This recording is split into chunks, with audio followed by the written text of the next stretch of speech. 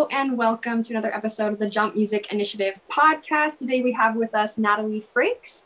So Natalie is an experienced violinist, performer, educator. She has experience playing a wide range of musical genres and performing with so many talented artists. But I'm going to pass it off to you, actually, Natalie, to tell us a little bit more about your musical upbringing, how you got into the industry, and maybe just what your role is now. Awesome. Thank you, Maddie, for the beautiful intro. And thank you to you and Jory for having me here today. Love the work you guys do. As you said, my name is Natalie Frakes. I'm a violinist, a music educator, activist, and mindfulness practitioner. And I am from Detroit. I grew up, had the opportunity and privilege to learn how to play the violin at a very young age. I started when I was 4. Learned the Suzuki method, and so grew up playing classical music. But through my entire life, I was exposed to so many different genres of music and really got into it. I played in some bands when I was in high school. Was even just like messing around and recording myself with my phone, like my first cell phone. I remember how awful those were, but like messing around with that. And then once I got to college, I was finding I wasn't like necessarily fitting into the classical music world as much. I love classical music, obviously. I grew up with that, and I don't know, like I was finding myself vibing more with the jazz kids, um, and like I don't know, totally just like ended up hanging out with some of them, jammed, and got into this really rich and diverse, culturally and musically, scene in Detroit. And I think like the fact that I hung out with those people and was cool with those people, was just genuine in myself, was the reason why it is the reason why I am the musician I am today.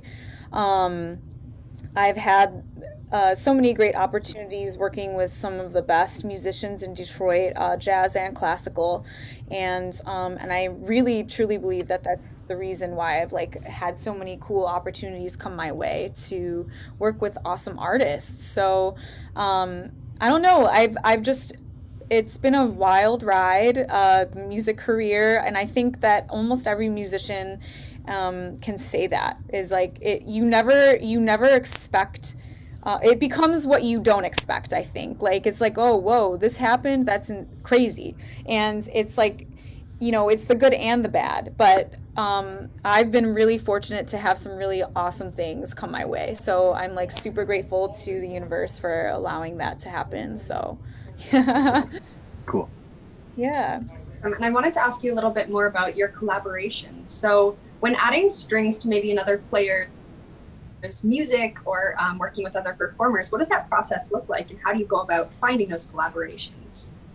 Honestly, I go to some of my closest musical friends. I think that's who I get in touch with. Number one, it's like who have I worked with that I vibe with on a musical level and a personal level. Again, there's a really rich music scene in Detroit, and I've become really close and have been able to support those musicians. So it's like, okay, go to that person. I know that this person's really good in this genre. Hit them up. Hey, like there's somebody who wants such and such a thing for this project. Can you help me with that? If they're not available, then again, musicians are so versatile, and I think that we've all like had to find that out during this unique time. Is like we have to be versatile. So like trusting that people have the versatility is also something that has been really interesting to find out. Like, oh wow, like this person is really awesome at working and creating jazz charts, but they're really good at writing string arrangements too. Like they can really come up with an amazing string background, like backup arrangement for a cover of Lift Every Voice and Sing. And I'm specifically talking about my friend Deshaun Jones, who was actually you guys interviewed, and he is one Yeah. of the people that surprises me a lot. He's phenomenal at arranging, and he and I have teamed up and have come up with some awesome string charts, and like I'm super grateful for him because he just has an insane ear. Like he can just, like in his head, like he'll just rearrange a chord to make it just sound so dope, and it's like it's the coolest thing in the whole world. So he's, when you're talking about like choosing people, it's like have the faith to know that people are so versatile and like they do have this amazing talent within them, and just like ride with it. And I think that's what we've done. Like Deshaun and I have known each other for a long time, and it's just like this is just starting to happen. Like we just started it like last year, and it's crazy cool, and we have a lot of stuff coming up, so I'm really excited. That's exciting. I'm really excited to hear that. That's very, very cool. I can't wait to hear that. Hopefully it's Gonna be awesome. something that we can check out very soon. Definitely. Natalie, would you do me a favor? I kind of have a two-part question, but I think that they go hand in hand. Could you speak for a minute on how classical musicians can break some of the rigidity that they experience within their own musical journey? Just how to break some of those walls down, and maybe you can speak as to some, not specifically, but just generally about some of the terminology and how it's different, and maybe what classical players need to understand about jazz theory and how they can adapt their knowledge to that different genre. Even though it's the same thing, I know that there are different names for some things, but how does one break out of that and then start to collaborate in that fashion? Honestly, yeah, that's love that question. So as a classical musician, I think the most important thing to carry over into other worlds, into other genres, is the discipline that we have as classical musicians. I would say don't give that up. If you're a classical musician, do not give up the attitude of the discipline, because discipline is necessary for any genre that you work in. A jazz musician is disciplined. If you're an opera singer, if you are a rapper, or you're, a producer, whatever you do, like the discipline is necessary. And I think that's one thing that I learned from classical music. It was like, Natalie, you have to play it this way. And like in order for you to play it this way, you need to practice every single day that you eat. So if you don't eat on a day, then that's the only day I cannot practice. But so discipline is not the same as rigidity. And I love that you use that word, because that is an attitude that classical musicians often have. It's a rigidity. We do not have to stay within these fine lines. We do not have to stay within this box that is put forth in front of us. And again, that is different from the discipline part. Like, I do believe that you can take that discipline and transfer it over and carry it into a jazz jam. We can take that discipline and apply all the years of work that we've put into technique and scales, and all of that, the Bach, memorization, and using our musical skills to, sorry, give me 1 second, to really, really allow ourselves to be free from the box that classical music puts us in. Is that more of a mental game? I mean, obviously it is a mental game, but. And I was about to say, I think it's an attitude. I think it's an attitude, and I would even go so far as to say it's a personality, like that some people might have to like kind of take on. I have a lot of friends who are really amazing classical musicians, but don't work well in an atmosphere that might need flexibility. For instance, like when you're composing a piece or you're writing music, like you don't necessarily know where anything's going, but sometimes people need that rigidity to like keep themselves centered. So that's why classical music is really great for some people, because it's right there in front of you, and it's always going to be right there in front of you, and you can interpret it in the way that you want it to be interpreted. Now, when it's not in front of you, you have to have the wherewithal to like to take the knowledge that you have from from your classical training and like apply it to that situation. And I think that takes people that you trust, people that are going to be understanding that you're coming from a different background. And I was very fortunate to have that in college. I was like, again, hanging out with people that were my friends, and they were like, oh, it's okay, Nat's just kind of getting into this. So like, let's just be patient. And it takes a lot of patience. And I wish that I had started it earlier, because if you started at a level when you're younger, then that, especially with young classical musicians, then you can really like nurture something that's there and that they may not have known that was there. Yeah, and that combined with the discipline that they already have, could be a real formula for success. How can young classical musicians start to improvise? Where should they start? How can they go about breaking that or getting comfortable doing it? I think the coolest thing that they could do is take a piece of classical music and put that piece on. We have so much technology available to us. So like, find a recording of it on YouTube, start playing along to it, but like add an obligato part on top of what's already happening. Play along with the recording and use your classical ear to play on top of something that already exists, but you're creating as you're going along. So like, say for instance, it's, I don't know, like you play cello, you're playing one of the Bach cello suites, and like, what key you're in, what it sounds like, you've memorized it, play over top of it and like add an accompaniment part. That's improvising.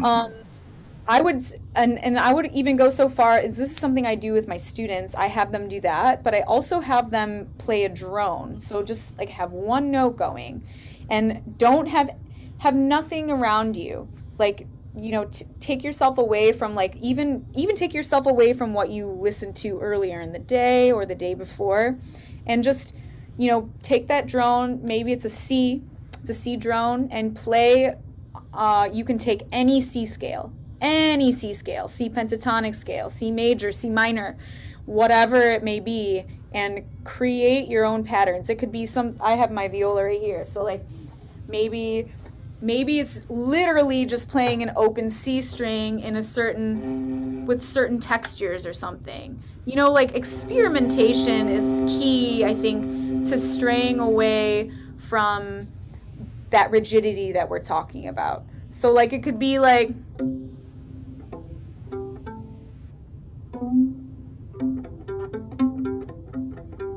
I don't know, just like start playing something. Mm-hmm. It's really taking music back to its simplest form, and I think classical musicians will find that refreshing, because oftentimes we're like challenged with, oh my gosh, I have to practice this excerpt of Don Juan, which is like one of the hardest excerpts in classical music, but like, I gotta make sure it's perfect and do it over and over and over again and make sure it's perfect. With the freedom of playing and improvising and playing over a drone, something so simple, like, you don't have to worry about any of that. That's great advice. Good place to start for sure, especially with that drone, because it takes up some of the space and you're not so naked with it. Have either of you worked with classical musicians in a setting where you're, maybe you're like, writing a song or even in a rehearsal on a casual, in a casual setting, either of you? I have, yeah, but not a ton. Back in university I did, and there was some crossover there, and then a few ensemble things here and there, but really I haven't had that much interaction in the last few years with classical musicians. But, Did you at all like feel intimidated by having them in there, or was it like because it's like coming from this like, like a highbrow type of? I mean, to a degree, and I think that the one thing that musicians are intimidated by classical musicians is that discipline that you were talking about, and the fact that they know their instruments so well, and that that they've just poured hours into it, because by the very nature of the music, that's what has to happen. So, I mean, I wasn't intimidated per se. I was, I was in school and my attitude was fresh and open. Maybe a little bit different for an older musician with no experience in that. But I think that's always kind of in the back of other musicians' mind, is that discipline, because that these people are so proficient on their instrument, and then it's a matter of finding the common ground in the artistry of the different genres. Absolutely. Awesome. What about you, Maddie?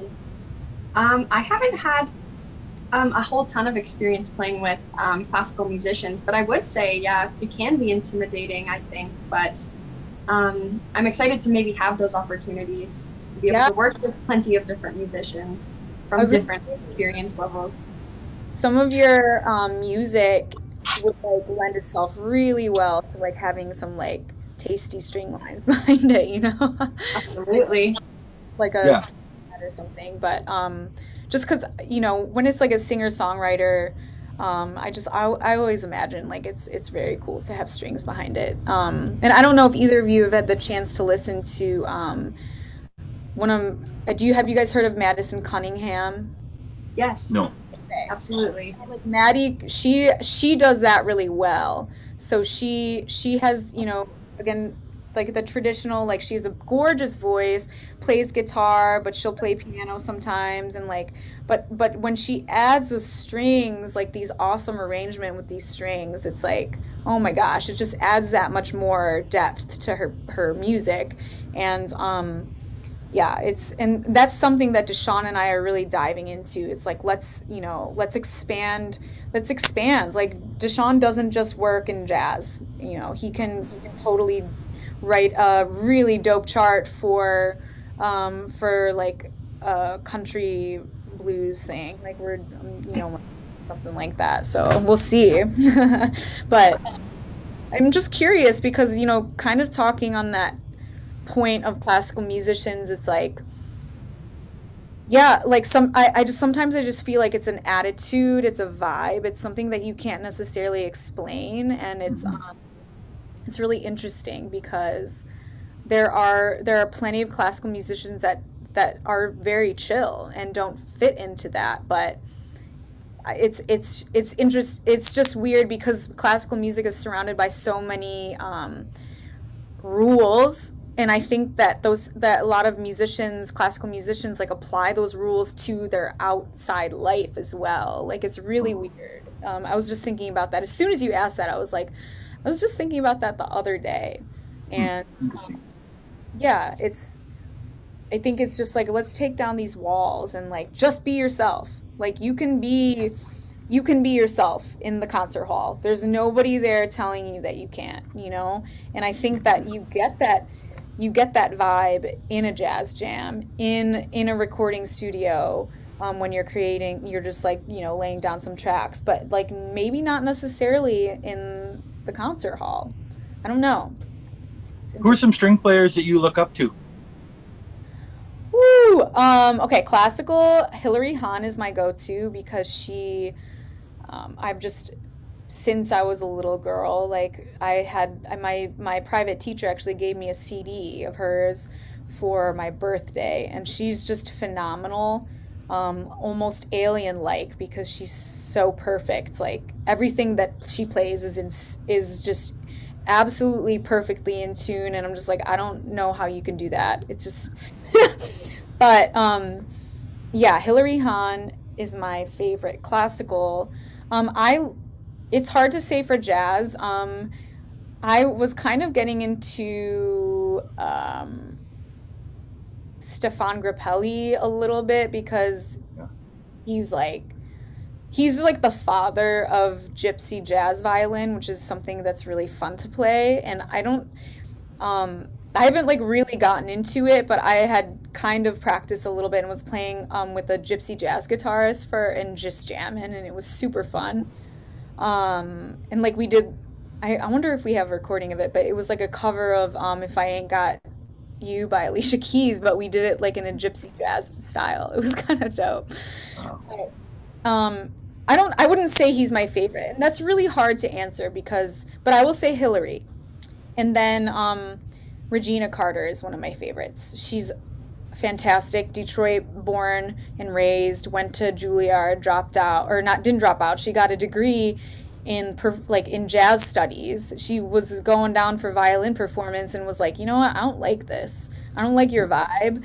But so I'm gonna play violin and I'm gonna get jazz studies degree and be and like she's one of the most famous jazz violinists and amazing. Oh, very cool. Thank you. I wanted to ask you a little bit more about what is your goal when you go into a situation where you're an educator, and maybe what is your favorite thing about working with youth ensembles or orchestras?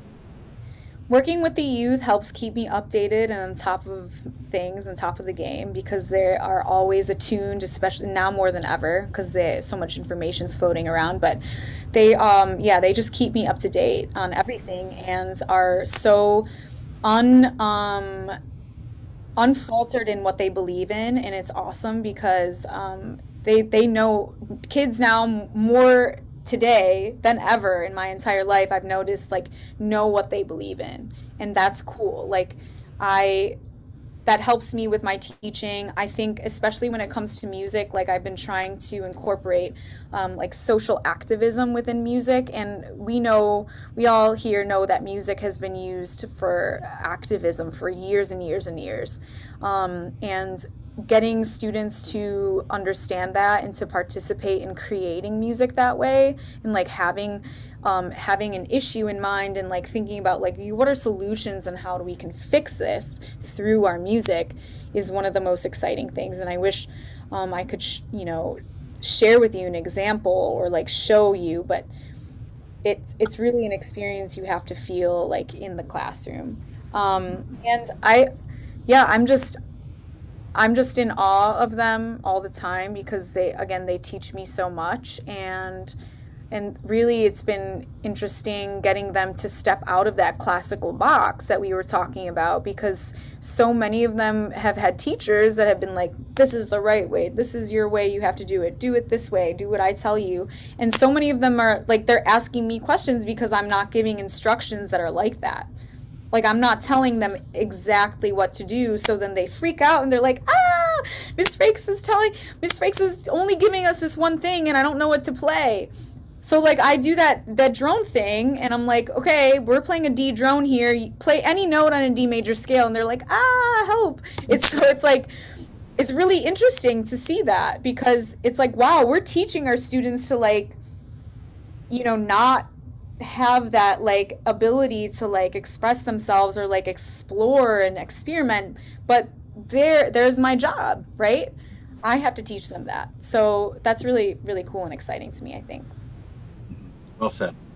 Absolutely. I want to ask you one more thing. So you work with tons of big artists, like you mentioned before, Josh Groban, Michael Bublé. So how do you prepare for a performance? Obviously before COVID times, but how would you go about preparing for a performance like that, where you're working in maybe a more high stakes situation or with bigger artists? What does the mental process look like? And how do you deal with nerves, especially? Absolutely. Yeah. That was one thing that I had to learn, because I think it's so different playing, like a Bach in a recital hall in front of people that are just coming to see you on a Friday. You're literally sitting in front of thousands and thousands of people, and you're mic'd up and people are listening to you, and they've paid good money to be there. And you're playing with Michael Bublé, everything better be perfect. He knows what's up. Well, first of all, with the nerves, I make sure that there's a good crew playing. That's number one. Is are the people that are going to be there going to be awesome? Are they going to be able to read the music down and sound great and look good too? You have to present yourself on stage in that setting. Being myself is how I just put that up. Don't be anybody else. Don't try to put up a front because you're playing with this big name artist. Just be you. This is another normal day. It's not like you're president of the United States right now.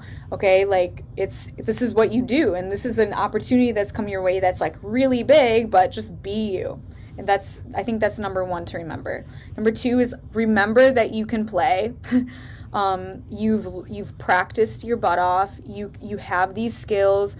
Don't like just do what you would do in any other situation, any other musical situation. And of course, practice. Listen to the music over and over again is what I would do. If I'm playing a Bublé concert, I make a playlist of all the songs that we're going to go through, and I play it in my car, while driving around. I play it while I'm cooking, just really casually so that it's in your ear. Maybe you're not necessarily like consciously listening to it, like sitting down and like mindfully listening to it, which you should also do, but having it just present.